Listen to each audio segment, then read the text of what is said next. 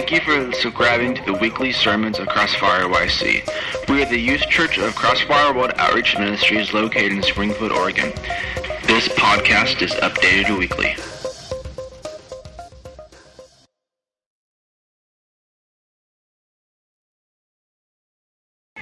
Hey guys, what's up? In case you were wondering, no, I'm not Pastor G, all right?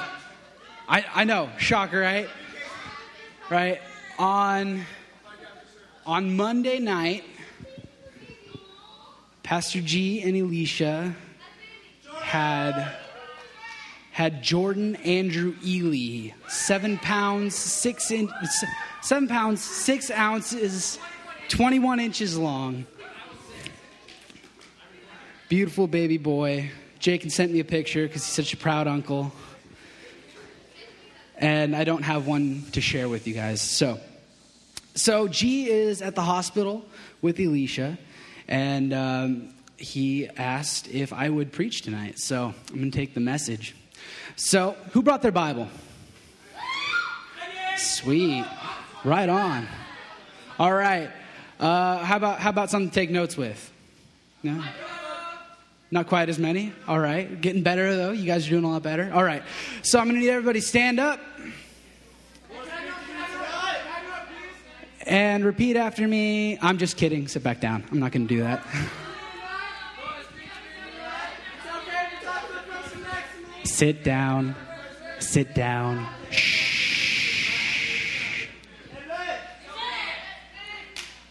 All right.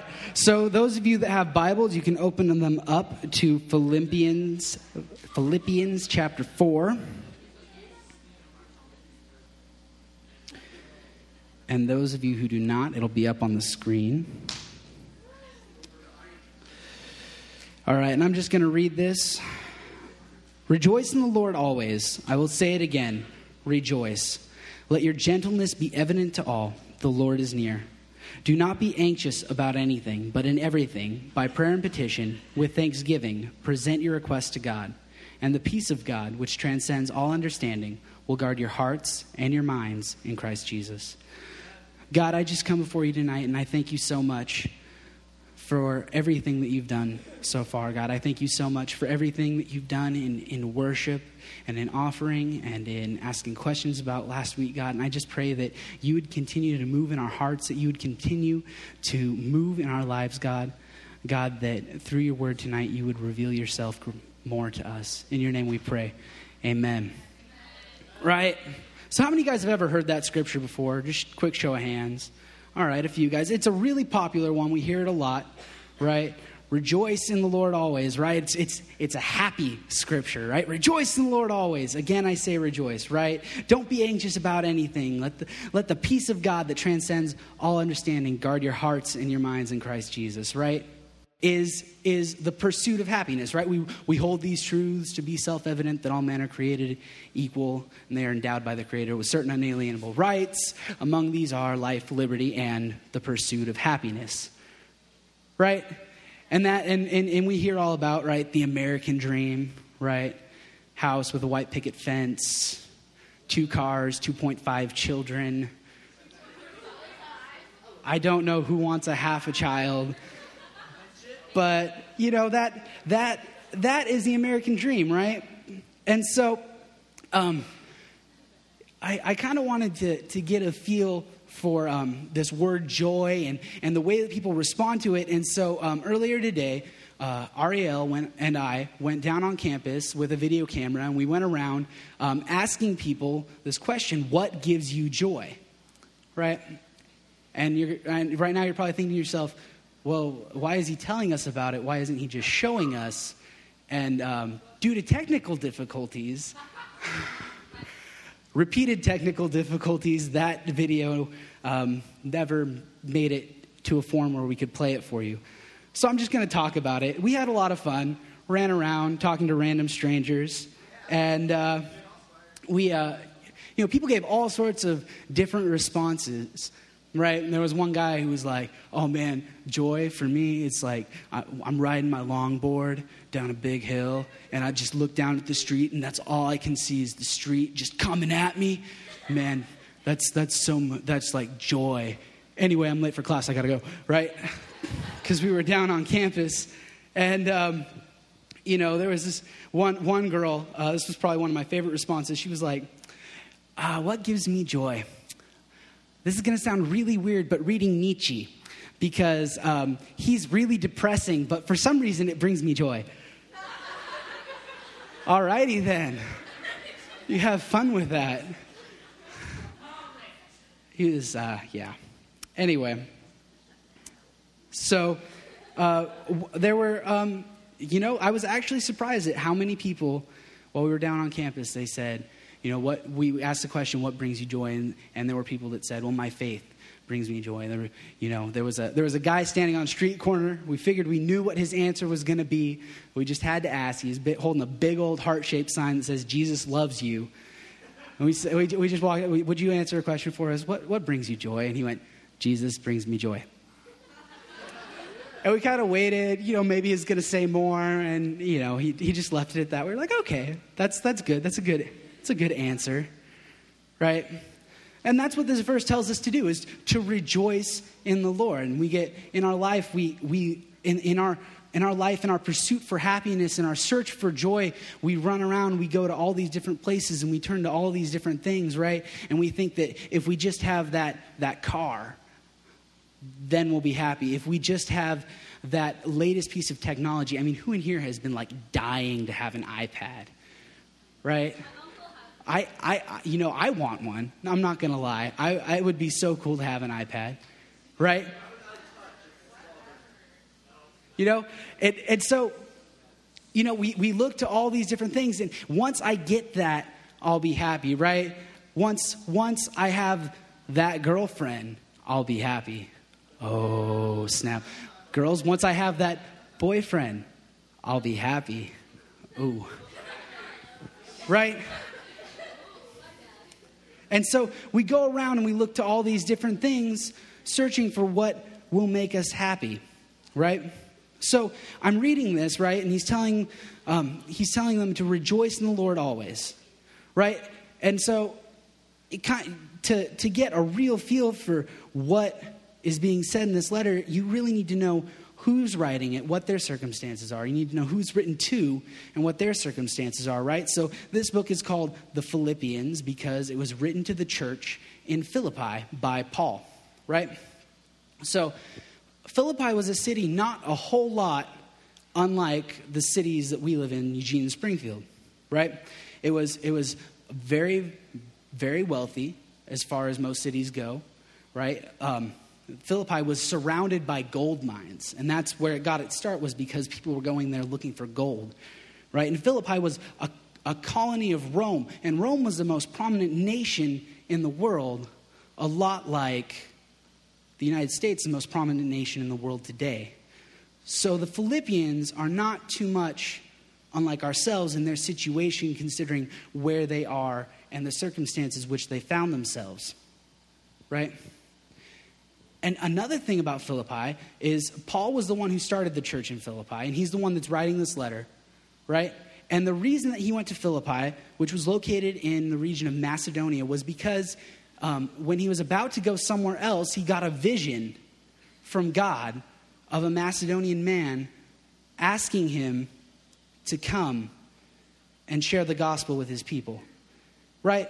So the Philippians got everything going for them, right?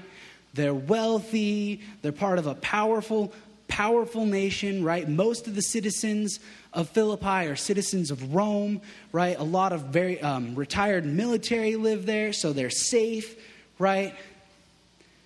And the church in Philippi, Paul came to them because God said specifically for Paul to go to Macedonia. God said specifically for Paul to go to the Philippians. So they've got everything going for them. Right? But the circumstances in which this letter were written are not what we would expect knowing that history. See, because Philippi was a colony of Rome, because there was so much Roman influence in the city of Philippi, there was a lot of persecution for the church, because what Rome said was that Caesar is God. And if you worship Caesar, then we're cool. You can worship whoever you want, but as long as you bow down and worship Caesar and pay your taxes, we're good. And the Christians were saying, no, there's only one God. There's only one way to heaven, and that's Jesus. And so when the Christians in Philippi, surrounded by so many Roman citizens, said, there's only one way, there's only Jesus, I will not worship Caesar, I will only worship God, they came under persecution from the citizens of Philippi because they didn't want trouble. The citizens of Philippi didn't want trouble from the Roman government. Most of them were Roman citizens, and they didn't see any problem. Why can't you just bow down and worship Caesar? Why can't? Why you got to cause all these problems? Right?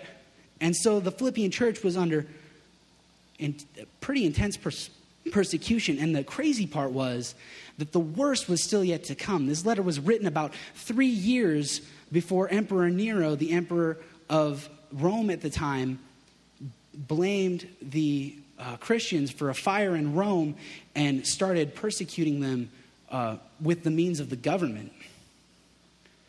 Right? Where do you think Paul was when he was writing this? No guesses? Okay, I got to say something, right? Pastor G and Pastor Danny always say this, right? They're like, you got to talk back at me.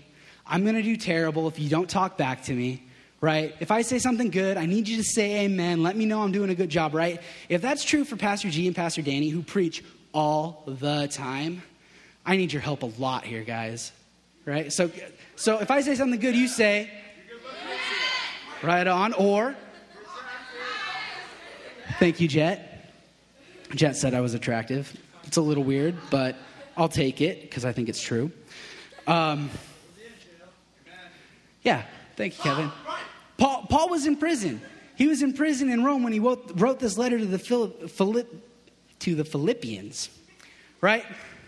So he's writing this from prison to people who are being persecuted, and he said, rejoice in the Lord always. I will say it again, rejoice. How much sense does that make?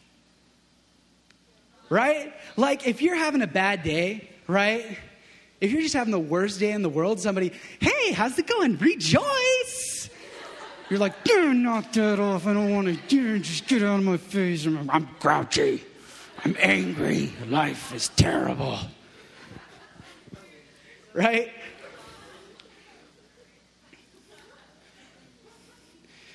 And in the American church, where we're so focused on this pursuit of happiness and we want to love Jesus and serve Jesus, but we want the American dream as well. And sometimes we turn to Jesus as a way to give us what we want. We turn to Jesus as a way to give us that house or give us that family, give us that car, give us that job.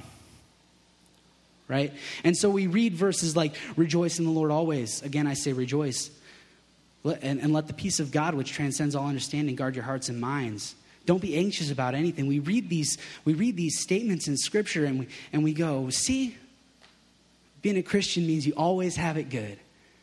Being a Christian means everything is always easy. It's just smooth sailing from here on out. But the fact of the matter is that life with Jesus, life as a Christian, is not all lollipop skipping, holding hands, and eating fresh-baked cookies. I know, if only, right? There's nothing I would love more than to skip around all day eating cookies.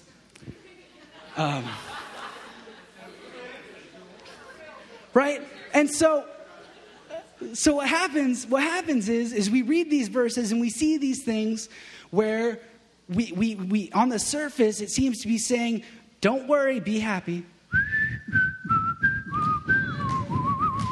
Right? Right? We take those things and we use them to make a false gospel where we don't take our lives and what we've been raised to believe and raised to think and what our culture tells us. We don't take that and conform it to what Jesus says and what Jesus did and the way that Jesus lived. But we take those things, we take what Scripture says and we conform it to make it fit our culture. We squeeze it into the mold of this world rather than squeezing our own lives into Christ's mold and being changed, right? And the problem with this is that it tells people that if you go to Jesus, all your troubles will disappear. And that's simply not true. So what happens is people hear that if I turn to Jesus, everything will be good. And so they turn to Jesus and things are going good and things are going great, and then something bad happens. And then what? Wait a second. Everything was supposed to be good. Everything was supposed to be perfect. Everything was supposed to be nice and easy because I said yes to Jesus. But we have people that are believing a lie. And things aren't always going to be easy. See, we read the Bible, read Genesis chapter 1, and God made it and said that it was good, and we kind of stop there. Right? We forget that in chapters 2 and 3, right, man messed up, and people messed up, and sin came into the world. And because of sin, there's suffering. And it's something that we can't avoid. Right? Earlier in this book, in Philippians chapter 1, verse 29 and 30, it says, "For it has been granted to you on behalf of Christ, not only to believe on him, but also to suffer for him, since you are going through the same struggle you saw that I had, and now hear that I still have." Right? So Paul's saying to the Philippians, it's been granted to you to suffer for Christ. Here's this present, we call it suffering. How many of you guys want to take that one back, right? You know, like Christmas presents, right? Your grandma gets you that shirt, right? And she doesn't realize that you're done growing. So it's like, did you get a receipt for this? I need, you know? Right? Who wants to take that gift and, yes, thank you, Jesus, I get to suffer. Hooray! See, the fact of the matter is that we spend most of our life trying to avoid suffering, right? We avoid people who annoy us, right? We avoid people we don't agree with, right? We don't read the magazines that don't say what we like. We don't watch the TV shows that we don't agree with, right? We spend most of our life avoiding suffering, but here, Paul's saying that suffering for Christ is a gift. Paul's saying that if you stand up for God and you proclaim Jesus and you suffer for it, that is a gift and something to be received with joy and gladness. Right? In James chapter 1 verse 2, it says this: "Consider it pure joy, my brothers, whenever you face trials of many kinds." Pure joy. Because you know that the testing of your faith develops perseverance.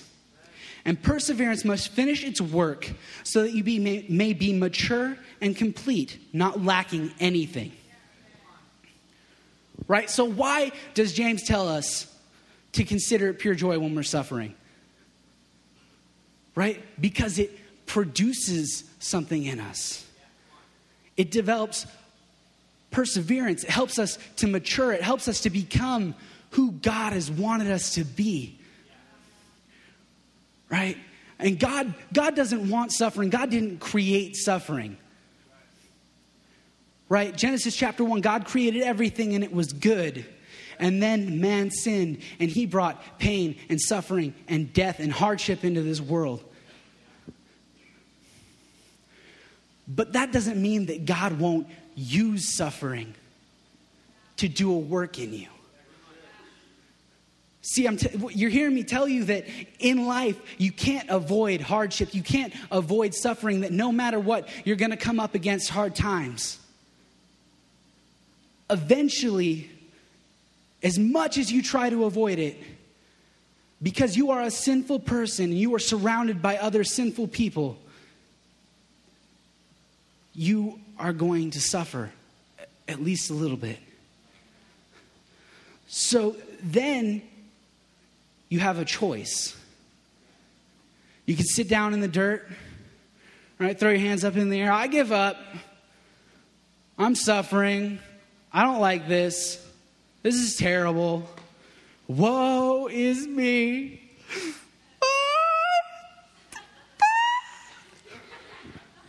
Right? Or, second option, which is a lot easier on my voice, is you can go to God and you can say, okay, I'm suffering. God, help me to see what it is in this situation that you're trying to bring about. Right? Because God doesn't cause our suffering, but he works all things together for good for those that love him. God doesn't create suffering, but he uses it to teach us. He uses it to develop things in us and grow things in us. Guys, I'm here to tell you tonight that don't waste your suffering. When you come against hard times and when you suffer and there's hardship in your life, don't waste it. Don't just sit down and say you're giving up and throw a big fit, but go to God humbly and say, God, help me to see what you're doing in me through this situation. Help me see what it is that you're doing in my heart through this time. Because God has a purpose for your circumstance. I'm going to ask you guys to bow your heads and close your eyes.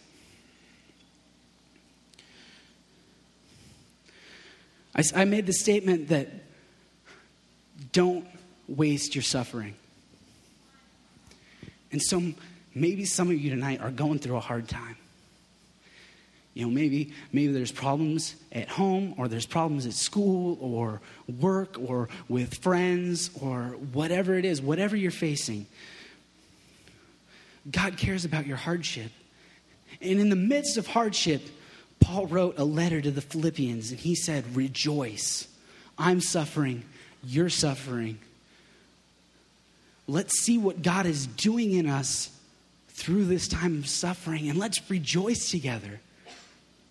Let's offer up prayers and thanksgiving and let God's peace rest on us.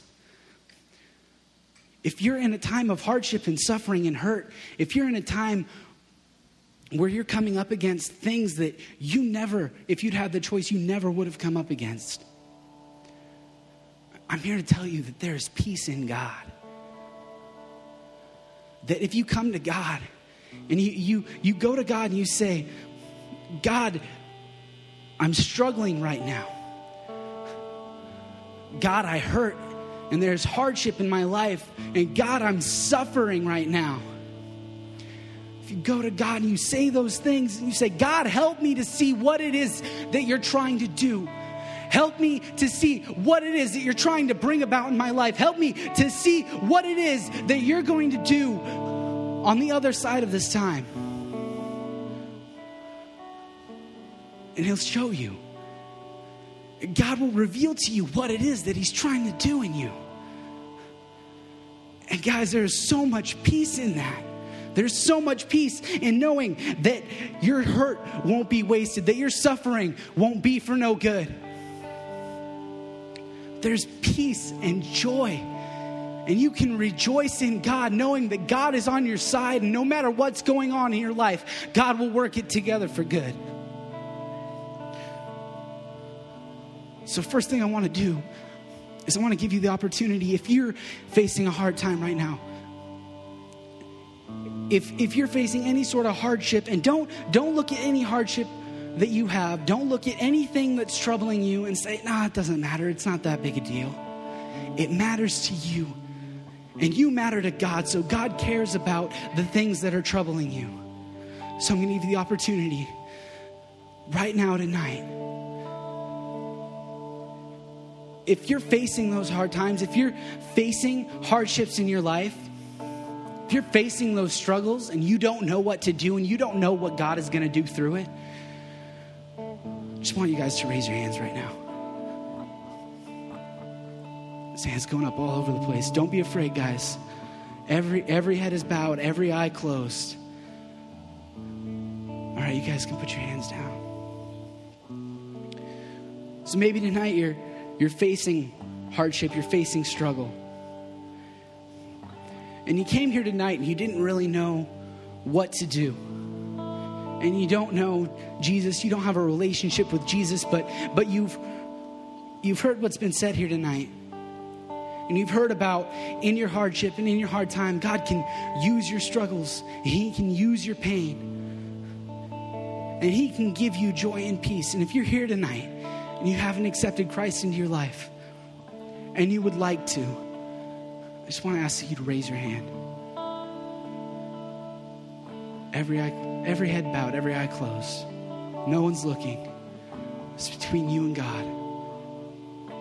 All right, amen. I'm going to ask the staff to come up right now.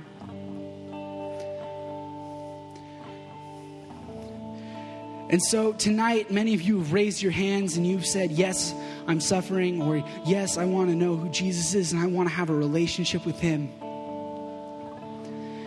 And you've made a step, you've raised your hand. You've said, yes, that's what I want. Now we're going to give you the opportunity to come up and get prayer from these staff members. I want to let you guys know that these guys are here for you.